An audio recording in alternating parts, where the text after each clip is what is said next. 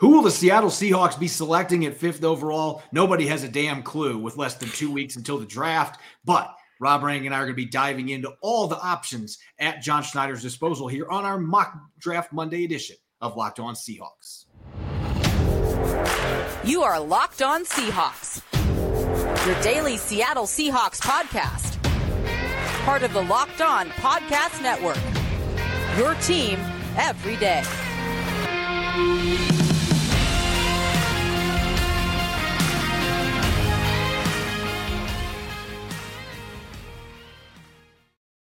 Greetings, 12. This is Corbin Smith, host of the Locked On Seahawks podcast, your daily Seahawks podcast, part of the Locked On Podcast Network, your team every day. Glad to be joined, as always, by my co-host in crime, Rob Rang, for the penultimate Mock Draft Monday. We only have 2 of these left until the real deal in Kansas City.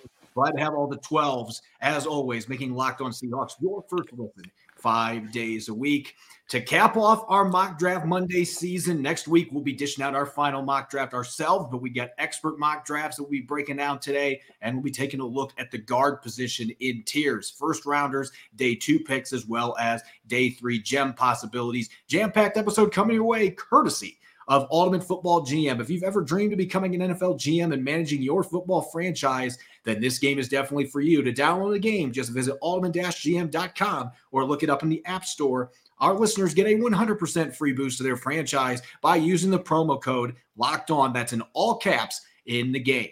Now for your lead story here on Mock Draft Monday of Locked On Seahawks. We've got 10 days remaining until the first round of the 2023 NFL Draft. We're inside 2 weeks left until the real deal. And it feels like what the Seahawks are going to do at pick number 5 is more uncertain than it has been at any point this offseason. And Rob, really, it's been uncertain since that playoff game ended in San Francisco. And there's been all these different names, and then what happened with Jalen Carter off the field, Will Anderson stock being up and down, what's going to happen with the quarterback position, and here we are 10 days away. I think John Schneider's probably sitting behind the scenes with a big smile on his face with all the options he's got at his disposal, wondering what the teams in front of him, of course, have flexibility on the clock. Yeah, exactly. And it's not only the fact that the Seahawks obviously have to wait and see what the 4 teams selecting ahead of them are going to do, but they have the comfort in knowing that they have the 20th overall selection. They've got 5 picks among the top 83, and they've got 10 selections overall. So, almost regardless of what happens in front of them, Corbin, Seattle is able to pivot in this draft. And I think that just gives John Schneider and Pete Carroll a different degree of flexibility in this draft than they've had really in just about any draft that they've had the entire time, because of the fact, of course, that they have a quarterback that has been re-signed that is coming off of a spectacular season, and yet Seattle still is in position to be able to address the need for youth at that position at number 5 overall as well. So that to me is the most fascinating thing here, and why I'm excited that we're going to kind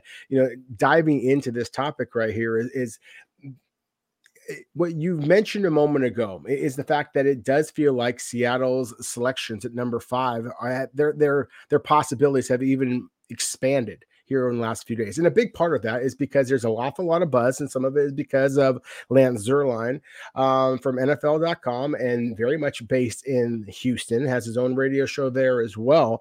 And he's got his ear to the Houston Texans situation. The Houston Texans at number 2 for so long has just been presumed that they were going to be taking a quarterback, but there is a great deal of buzz that they might be going with a defensive player there. If they were to take, say, a Will Anderson, which would make an awful lot of sense to me. Ryan's the head coach there now, previous Alabama, player, absolute superstar there. Obviously is going to pay a lot of attention to a player like Will Anderson. It would make sense for them to go with that route.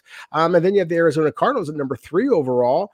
There's been a lot of talk that they're not going to, of course, going to be going for a quarterback. They might be going for a defensive lineman. So again, we're talking about a scenario where Seattle could have theoretically a quarterback like CJ Stroud from Ohio State potentially still on the board. Certainly a guy like Anthony Richardson or Will Levis. whether it be a defensive lineman, whether it be a quarterback available to Seattle at number 5. As you said, I think that John Schneider is just kind of sitting back and just thinking, hey, the world is my oyster in a lot of ways. We have a great deal of flexibility. We really should be able to spin off of whatever happens in front of us and be able to take a spectacular play or really be able to get an awful lot of value in a possible trade down scenario. I'll dive into this scenario that you've thrown out here more in depth here in a second. But what's really, again, for a lot of teams in this situation, if you don't have an idea generally what player or set of players you're going to be going for with a top 5 pick, you would think that is not an ideal situation. And there's a lot of organizations where that would be problematic. But the Seahawks have had such a tradition of winning and being able to build rosters. And John Schneider and Pete Carroll understanding what their mission is, what their philosophy is. Them being in this position right now, they're playing with house money. If there's a quarterback we really love there, great. If Jalen Carter's there and we still have him on our board, we had a good meeting with him, we can pick him at number 5. And Will Anderson ends up falling into our lap. We'd love to have a player like Will Anderson, who had 17.5 sacks in Alabama 2 years ago, to upgrade our pass rush. And Devin Witherspoon, we just brought him in for a visit this past weekend. We really like his physicality and his mindset, his toughness.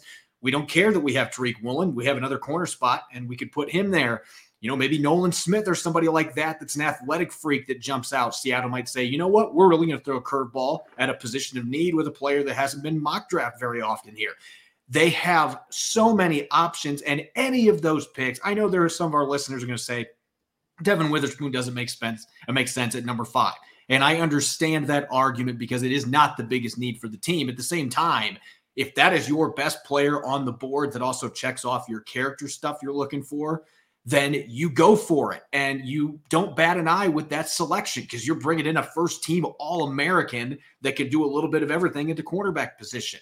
Carter and Anderson are both fantastic talents. Carter's got his baggage off the field, but we know he might be the most talented player in this draft class when he's got his head on straight. So they've got all these different options. And if they take a quarterback, well, yeah, you're not going to play him right away, but you take advantage of the opportunity to pick in the top 5, which they haven't done for a long time. And that leads back to the scenario that you mentioned. And some fans are going to look at that as a horror movie, like, oh no, Houston's taking a defender and then Arizona takes a defender. You could potentially have Anderson and Tyree Wilson or Anderson and Jalen Carter off the board, picks 2 and 3. The Indianapolis Colts are loving this. They can get CJ Stroud. They can get Anthony Richardson. If they still like Will Levis better than those two, they can take that player.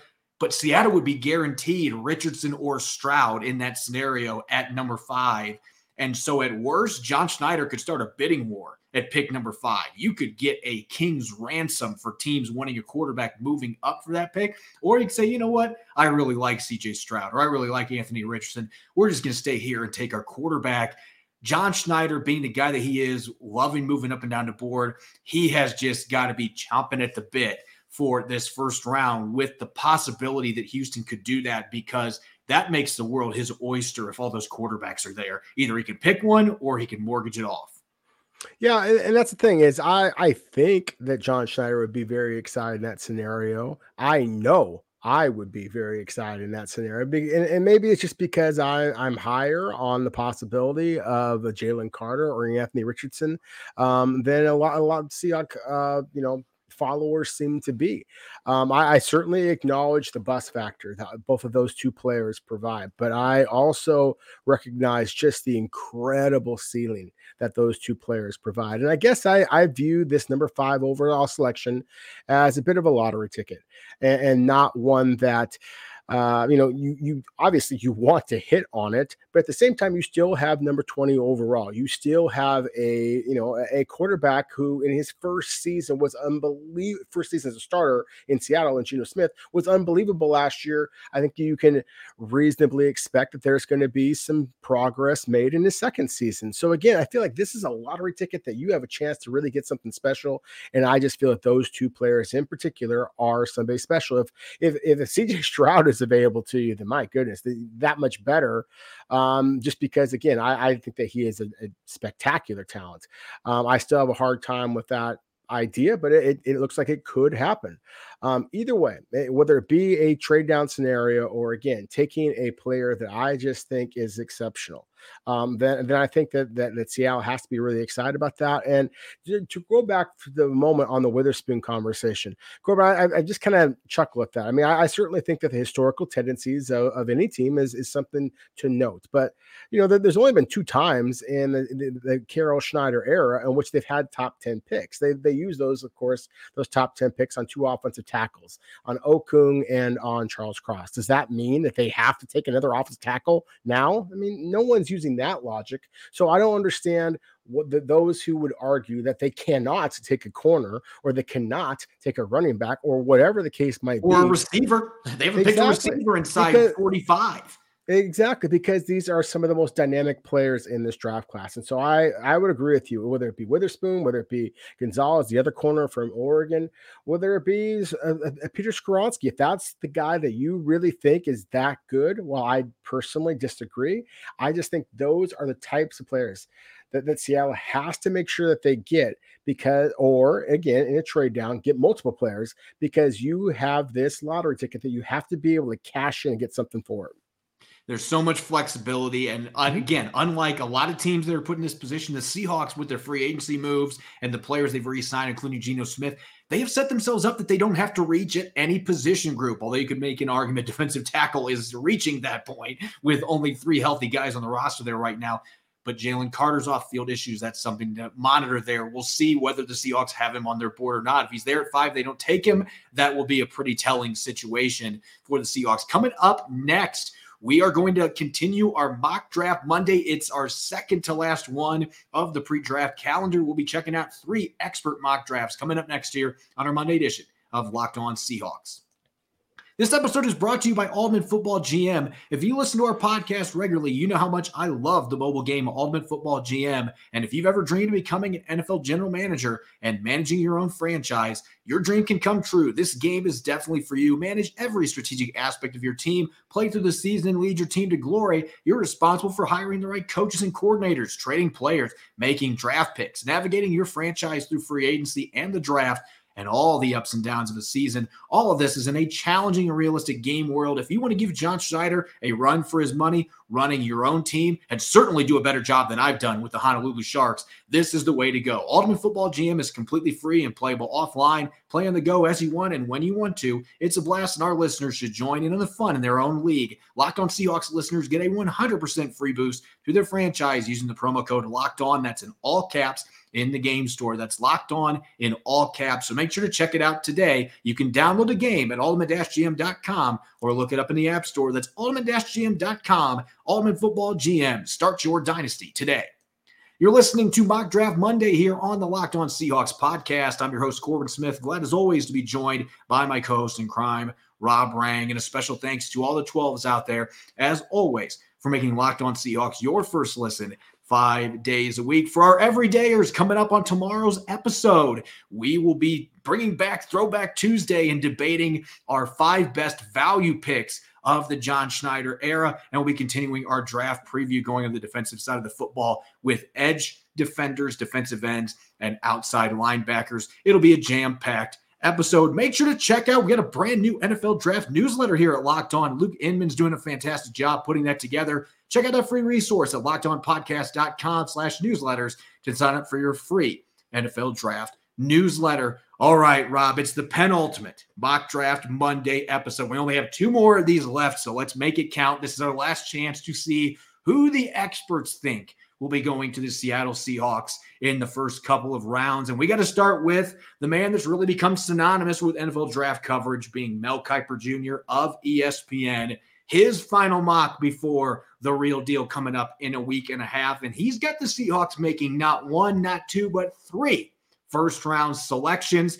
Jalen Carter, no surprise there at number 5. That seems to still be the consensus selection at number 5 overall, and it makes sense because of the position and the talent that he brings to the table. At pick 20, Miles Murphy, the super athletic edge defender from Clemson. And then at pick 30, the Seahawks trade both of their second-round picks to move back in the first round. That's pretty rich, but if the Seahawks are sold on Hendon Hooker being Geno Smith's heir apparent here in the next couple of years, Moving back up to pick number 30, that's the price you have to pay to do it to get a quarterback. And Mel Kiper thinks it's a strong possibility the Seahawks could do that, even with the interest they've shown in the 4 quarterbacks that are likely to go within the top 10. Well, I think that there is a possibility of this exact scenario that Kiper has portrayed here, and it's interesting because there's been a lot of times that Mel Kiper Jr. and I have disagreed pretty strongly when it comes to Seattle and the drafts. I mean, that was one of the ways that, I kind of developed a little bit of a name for myself all those years ago, is because Kiper was among those people who blasted Seattle and they selected Lofa Tatupu all those years ago. And I really thought that he was going to wind up being a heck of a football player. And obviously he was that for Seattle. So it's pretty unusual for me to basically champion Mel Kiper's selections here, but that's exactly what I'm going to do. I think that there's absolutely a possibility that each of these selections winds up coming true for the Seahawks. Jalen Carter, as we talked about many, many times, terrific football player. I think that Seattle is, again, a little bit more uniquely positioned to take a player like him because of Pete Carroll and what he can do as far as just being a mentor in that situation. Miles Murphy's a good football player that the people are starting to sleep on for whatever reason. I mean, he can just do a little bit of everything, and he's still a 5-star guy that is a dynamic athlete, has a great motor, has a great work ethic, has every reason to believe that this is going to be an 8-10 year starter in the NFL. So sign me up all day long for him at 20th overall. And then again, with Hendon Hooker, you mentioned the fact that, of course, the Seahawks have been focusing so much on the quarterbacks, throughout this entire process. I mean, Hendon Hooker is the most accurate of them from a statistical perspective. We've talked a lot about him. And I think that if you do believe in the quarterback, if you are going to select him in the second round, it makes more financial sense, as we talked about before, to get back in that late portion of the first round and get that 5th-year rookie option on that contract. So again, whether Seattle does this or not, I think it's a sound strategy, and I think it would check off some huge, huge boxes for the Seahawks. Yeah, it's funny, Rob. I tend to disagree with Mel Kiper's draft picks for the Seahawks almost annually. And it's typically because I feel like, as a national draft analyst, that he's been kind of out of touch with the kind of players that the Seahawks are drawn to. But we have seen a little bit of a change in how the Seahawks operate. Last year was chalk, as much chalk as we've seen throughout the draft, just picking the best player available at positions of need, important positions, priority positions. And it seems like here that Mel Kiper Jr. is following that model here, especially going after the first that you can develop behind. Quite frankly, has a lot of the same traits as much as any quarterback in this class that matches up with Geno Smith. And so all 3 of these picks would make a lot of sense. And I like Murphy at 20 a lot better than 5. I think 5 is a little too rich for him, but 20, that would be a bargain, because I view him in that 10 to 12 range most likely. So if you can get him at 20, it makes a lot of sense. A great athlete. Don't necessarily see that always translate to production on the field. He hasn't had the sack numbers you necessarily expect, but he's a solid run defender, and he plays really hard, as you mentioned. And so he checks off a lot of the boxes the Seahawks would want at number 20. Our next one here, Charles Davis from NFL.com. No first rounder in this particular mock, but this is an interesting one. Tyree Wilson has been mocked to the Seahawks a lot, maybe the second most frequent behind Jalen Carter through this entire process, because he's expected to go off the board here around pick number 5. And then at 20, a player, I don't know that we have even mentioned him on this podcast to this point, but we need to talk about him, and that's Deonte Banks, the cornerback out of Maryland. And I remember watching the Maryland-Ohio State game. Marvin Harrison Jr. still put up some pretty darn good numbers because he does it to everybody. But Deonte Banks had 2 pass breakups in coverage against Harrison, who I believe will be a top 3 draft pick in the 2024 draft. He's that good. I don't know if he's going to be quite his dad, but he's a very good football player. And Banks, another guy that can run in the 4.3s, low 4.4s, an explosive athlete, gave up less than a 50% completion rate last year. So he's not a name we have talked about, but 20 might be that sweet spot to pick your second corner. And Banks is a player right now that it's looking very likely that he's going to go in that back third of the first round. Yeah, I think that's absolutely a possibility. And as we kind of, kiss the ring, so to speak, a little bit there with Mel Kiper a moment ago, I think a little bit with Charles Davis here as well. Anybody who has watched his coverage, of the Seahawks, and he's often been a color commentator on Seahawk broadcasts, so he should know this club better than most. I think it's interesting. He's going with Tyree Wilson, who, of course, we've all talked about so many times, and so I'll just kind of leave that to a different show. You've heard us analyze Tyree Wilson plenty, but going back to Banks, he is a sea hockey kind of cornerback in some ways. I mean, he is just a spectacular athlete and had a strong senior season, as you mentioned. It was spectacular at the Senior Bowl, at the Combine. He only has 2 career interceptions, and that to me is why this is a little bit rich in my mind, for Seattle. But at the same time, I do think that it speaks to something you and I have been suspecting this entire process, Corbin, that Seattle is going to make getting another cornerback, I think, a little bit more of a priority than maybe some are suggesting, or at least that's obviously what Charles Davis thinks. Yeah, and that seems to be what all of the writing on the wall is, but maybe this is one of those draft smoke screens. I guess we will wait and see when we get to that point. Now, last but not least, Chad Ryder, I'm going to give him a lot of credit because he's somebody that has a pretty good pulse on what the Seahawks like to do. And every year, I believe last year when we were doing a mock draft Monday, there was a way out there pick in the second round. And we've seen John Schneider do that a lot in reality. And so he tries to peg players that he thinks John Schneider might reach for that nobody saw coming. And he does it every year. So I will give Chad Ryder credit there. He's willing to roll the dice a little bit on some of these players and hope maybe one of these sticks. And so looking at his latest mock draft, he did a 4-rounder. We've got 3 rounds worth of players here. You want to talk about curveballs. Joey Porter Jr., the corner from Penn State, at pick number 5, not pick 20, pick number 5. Zay Flowers at pick 27, trading down with the Buffalo Bills. That is a possibility if Buffalo wants to move up for a receiver or another position. That could be a trade partner if the Seahawks want to move down. Second round, I love the picks of John Michael Schmitz and Gervin Dexter Sr. in the trenches on both sides of the ball. Dian Henley, the linebacker from Washington State, an incredible athlete. We've talked him up a lot, maybe even as a second rounder. But this is the real curveball in the third round.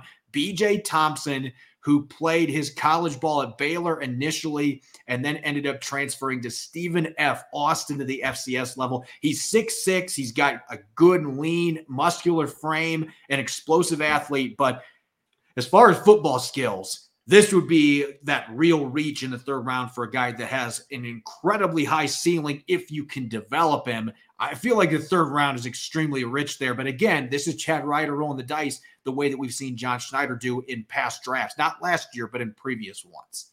Yeah, I don't think that B.J. Thompson was invited to the Combine this year, Corbin. So He wasn't. No. Yeah, that's why I think that Chad is basically trying to do here is he's, I think, trying to call his shot, and that he is expecting Thompson to be one of the very first Combine snubs to get selected. And as you said, he knows John Schneider, and they're both Wisconsin guys. They go way back to Green Bay Packer days. I of course worked with Chad for a long, long time, consider him a good friend to this day. And he is connected with Schneider, the Seahawks, and many other teams. He is the one who provides the biographical information for all of the scouting reports that are on NFL.com. Yep. Lance Zierlein does the breakdown of the player strengths and weaknesses, and Chad does the background. So in this case with B.J. Thompson, as you mentioned, Stephen F. Austin had previously been at Baylor, and just a bendy athlete. I mean, absolutely unbelievable pro day work ethic he had here recently, running in the 4.6s, had a 37.5-inch vertical, really showed his change of direction. It's an edge rusher with a great deal of upside. Seattle loves those kind of guys. They need some of those types of players. So to me, as you said, I think this is a bit rich, but at the same time, I wouldn't be surprised at all if B.J. Thompson winds up sneaking his way into the middle portion of the first round, perhaps even as a top 100 selection. That'd be insane if that ended up happening. But every year there's always a couple guys that weren't on the radar, or maybe even weren't on the top 250 that teams draft early because they're saying, you know what, we're smarter than you. We found this guy. We like this prospect. And so it happens every single year. Maybe Thompson is that guy. But overall, I think this is an intriguing draft. Joey Porter Jr., I'm not as big of a fan on the prospect as some people are, because you mentioned the ball skills with Deonte Banks. I at least have seen more pass breakups from him. I don't see all of that from Joey Porter Jr. Now, he's got the size. He's got incredible length. You know, Pete Carroll gets excited about that with his outside cornerback, and he's a really good athlete. NFL pedigree. His father played in the NFL for a long time. So there's a lot of reasons to like him. I just think 5 is a little bit rich, but Flowers at 27, I love the 2 second-round picks. If you can get John Michael Schmitz at 37 and you're able to get a player like Dexter with your second-round pick, an athletic defensive tackle, that to me is going to check off a lot of boxes at a position, defensive tackle, where it's going to start falling off a cliff at about midway through the 3rd round. There's a big dip in talent at that position. So overall, a really interesting one. And again, credit to Chad Ryder for always thinking outside the box a little bit and trying to pretend that he's John Schneider. And sometimes it has panned out in these mock drafts. Let's shift our gears now to our draft preview, position by position. We have covered positions like defensive tackle, receiver, running back.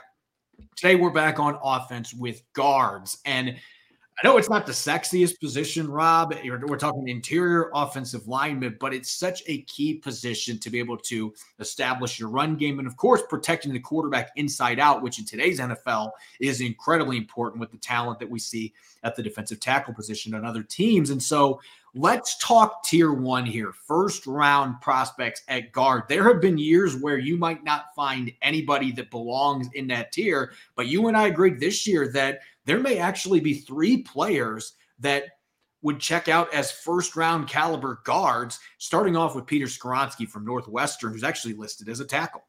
Yeah, that's the thing. Well, that's all he played at Northwestern was at the left tackle position, but he's got 32-inch arms, Corbin, and so I do think that he is going to slide inside to guard in the NFL. I've talked to 2 clubs that have picks within the top 10 that view him as a guard, but say whatever you will. I mean, the guy's a future Pro Bowler. I mean, he was an unbelievable player at Northwestern his entire time there. Took over for Rashawn Slater, who was another guy that some projected inside to guard, me being one of them, but Slater is an even better athlete. He's got longer arms. That's why I felt a little bit more comfortable with the idea of him. It's outside the tackle. I think Skoronski is going to slide inside the guard. That is a sneaky position of concern for the Seattle. Obviously, we all know that Phil Haynes is only back on the 1-year deal. Damian Lewis only has 1 more year on his deal, and he could be looking to get paid as a 4-year starter, over his his rookie contract in the NFL. So I think that the Seahawks are going to be very much evaluating this guard class. And so again, Skoronski at number 5 to me seems rich. Maybe not quite as rich as Joey Porter at number 5, to kind of go back to our previous conversation, but still rich. But I do 100% believe that he would be off the board by the time Seattle is up at number 20. So he is a possible trade down scenario. And of course, Osiris Torrance would be another player that I think that we have to kind of focus in on as well. Maybe even Cody Mock from North Dakota State as well. Yeah, Mock. I'll talk Mock here first, because he maybe isn't as notable the name coming from North Dakota State. Didn't play in the SEC or the Big Ten or even the AAC for that matter. But North Dakota State has kicked out some really good NFL players. There's a reason they've won all those FCS titles over the last decade, because they have a lot of talented football players. And I've talked about it before with the gap in his teeth. Cody Mock looks like a Viking, and he plays like a Viking on the offensive line. This guy gets after it. He's physical. He's an underrated athlete. And the thing that I love about him the most is I feel like he is one of those rare players where there's a lot of guys that come into the draft and the offensive line that you feel like you could throw them into a game and they could play multiple positions. This guy, I think, could be a Pro Bowler across the board. I think he can play tackle. I think he's at his best playing in the interior, though. Guard, might even be able to play center. Did it some of the Senior Bowl without a hitch. So for a team like Seattle that needs a long-term center, could need some long-term help at guard, Cody Mock in the 1st round would make a lot of sense. Again, not the sexiest pick, but a really darn good football player and incredibly versatile. Osiris Torrance doesn't have that versatility. He is purely a guard at 335, 340 pounds. He fits what the Seahawks have looked for in the past, mauling people. So I don't know if he necessarily fits what they're looking for now. At the same time, you want to talk about a guy that protects quarterbacks, didn't give up a single sack his entire college career, and Part of it is he's just extremely difficult to get around. Such a wide body. He's got his own gravitational pull. So a guy like that, really difficult for pass rushers to get around. And so that's the reason I think that there is an outside chance that he sneaks into the back half of the first round. Probably we're looking at an early to mid second round selection for him, but still a very good football player. And I think there's some value on day 2 at the guard position as well. No, there absolutely is. In fact, to me, you talked about the sweet spot before, maybe with cornerbacks, and I agree. I think it's going to be that late portion of the first round, all through the second, maybe early portion of the third for corner. For interior offensive linemen, especially those guards like we're talking about right now, I think second and third round. And my absolute favorite of this group for Seattle specifically is Steve Avila from TCU. You mentioned before with Cody Mock from North Dakota State, the positional versatility. Avila did everything at TCU. I mean, he started at literally 4 of the 5 offensive line positions. The only one he didn't start, Corbin, was left tackle, and that's where he played his entire high school career. So again, this is a very versatile player. He is 6'3", he's 325 pounds. It's like he's all shoulders. I mean, he is just built like a square, built like a chest freezer. And so you mentioned before about like Osiris Torrance and how he's got his own gravitational pull, and now he's just so darn wide that he's so hard to get around. Avila's got that as well, but he's quicker. And again, I like his possibility quicker than Torrance or Cyrus Torrance, I should say, not necessarily Mock. But to me, they're similar type of players. And with Avila, I just like the level of competition that he faced throughout his career that much more. I think he's that much more of a plug and play guy. And so to me, he is a guy that I have been trying to put in basically in every Seattle mock somewhere here on day 2, because I think that he screams Seahawks. Something that our listeners are going to notice that I am emphasizing in this segment. Andy Dickerson is the offensive line coach for the Seattle Seahawks. And before he came to Seattle, he was in LA. And something that the Rams have consistently done, and they're still doing it, even without Andy Dickerson. So maybe it isn't necessarily Andy Dickerson that was driving this, but they love to draft tackles and move them inside to guard. They've been doing it for years under Sean McVay. And when Dickerson was there, they were doing it throughout the draft, early rounds, late rounds. They were drafting tackles that they thought had the athleticism to move inside and play guard and had the physicality to do it. And so there's a couple names that jump out to me. The first one I'm going to mention is somebody that actually had a top 30 visit with the Seahawks recently, and that's Tyler Steen, who started at tackle for Alabama. Before that, he was at Vanderbilt, talking about a guy coming from a military family, extremely good work ethic, a good athlete. I think he could easily transition inside to guard. I just look at his tackle ability, even though he was a all-SEC performer last year, he had some issues sometimes with his reach, dealing with pass rushers. I think that that's going to be mitigated moving him inside, and he can get after it in the run game too, especially in the zone game. I look at him as one of those guys that Andy Dickerson's going to be licking his chops about, like, hey, there's that tackle body, the skill guard, Seattle Seahawks. So Tyler Steen and then Braden Daniels, we have talked about him previously from Utah, another guy that played tackle at a very high level, did not give him a sack last year, doesn't have the biggest frame, a little shorter arms, another player that you can expect Andy Dickerson's going to be saying, hey, I've watched him in Pac-12 against really good competition. That's a player that I think we can plug in at a guard spot. He can compete right away for playing time. So you're talking about 2 athletic guys that can zone block, they can pass protect. That would make a lot of sense for the Seahawks to slide from tackle to guard. There could be potential day 2 selections. Yeah, 2 really good football players there. You know, Braden Daniels is, again, another player that I've been kind of projecting to Seattle often. I'm going to mention a player that I think is going to continue to rise up the charts, because he's one of those guys, Corbin, that it's kind of funny. You know, as you get a little bit closer to the draft, I think that sometimes people can get hot with, you know, risers and fallers. And I think that sometimes gets overplayed. But I'll tell you why I think that Anthony Bradford from LSU is a player who is going to continue to rise. And that is because when you watch him on tape, 6'5", 330 pounds, this is a guy who can absolutely maul people. He sounds like that old school Seahawk blocker. Mike Solari kind of just move people at the line of scrimmage. And then he goes to the combine and he runs a 1.66 10-yard split, which is receiver-like. And it's like, whoa, what the heck just happened here? And you see flashes. You start watching the tape, and you see flashes where he does, when he's asked to jump up to the second level, where he does show flashes of that type of explosive athletic ability.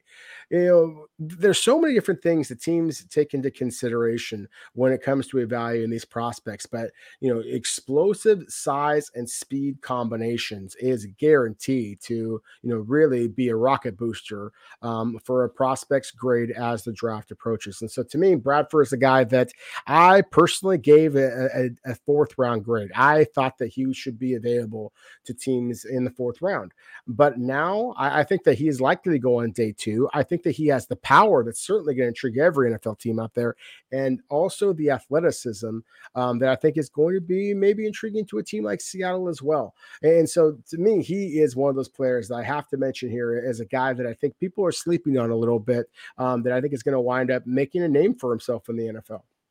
Real quick, let's talk day 3 prospects, because I will just say this up front. I don't think that this is a very deep guard class. I think when you get past the tier of players we just talked about, there's still some good guys on day 3, but I think it's going to be slim pickings. But there are 2 names that stand out. They're 2 totally different style players.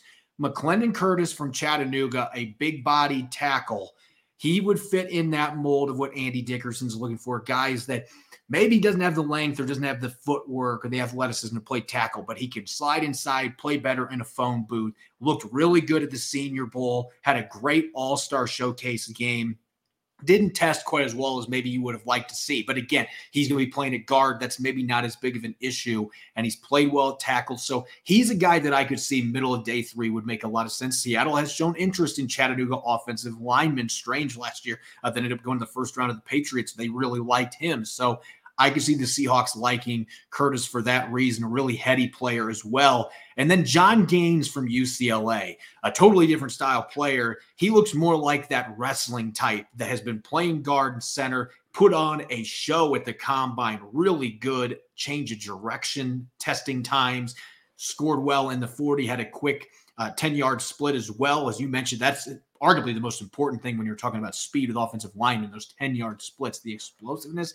I could see Gaines being a guy early on day 3 that could play guard, either guard position for you, and he might have a future as a center too. This is a guy that has played all over the line for UCLA, and he's done some really nice things against top-notch competition. So I think early on day 3 that Gaines is a player that is rising coming out of the combine that brings a lot of versatility that would fit what Seattle wants to do up front.